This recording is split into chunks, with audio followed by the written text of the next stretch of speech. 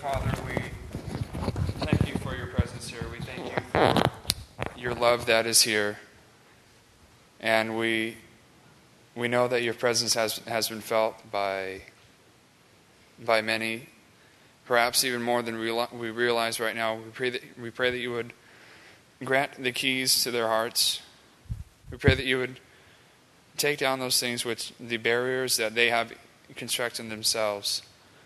And we pray that their responsibility would become evident to them, if it has not already. And we pray that you would urge with thy Holy Spirit thy children to take care of their responsibility in counseling and in spreading thy word and in caring for those that are seeking for thee, and showing that care and showing that compassion and that love.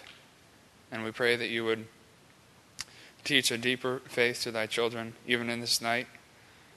And we pray that the experiences through the inspiration time, through the time after, would bring forth much fruit, more fruit than we could have maybe even expected or even imagined. And we pray that you continue to be with us in this night and in this week. And we pray these things in Jesus' name.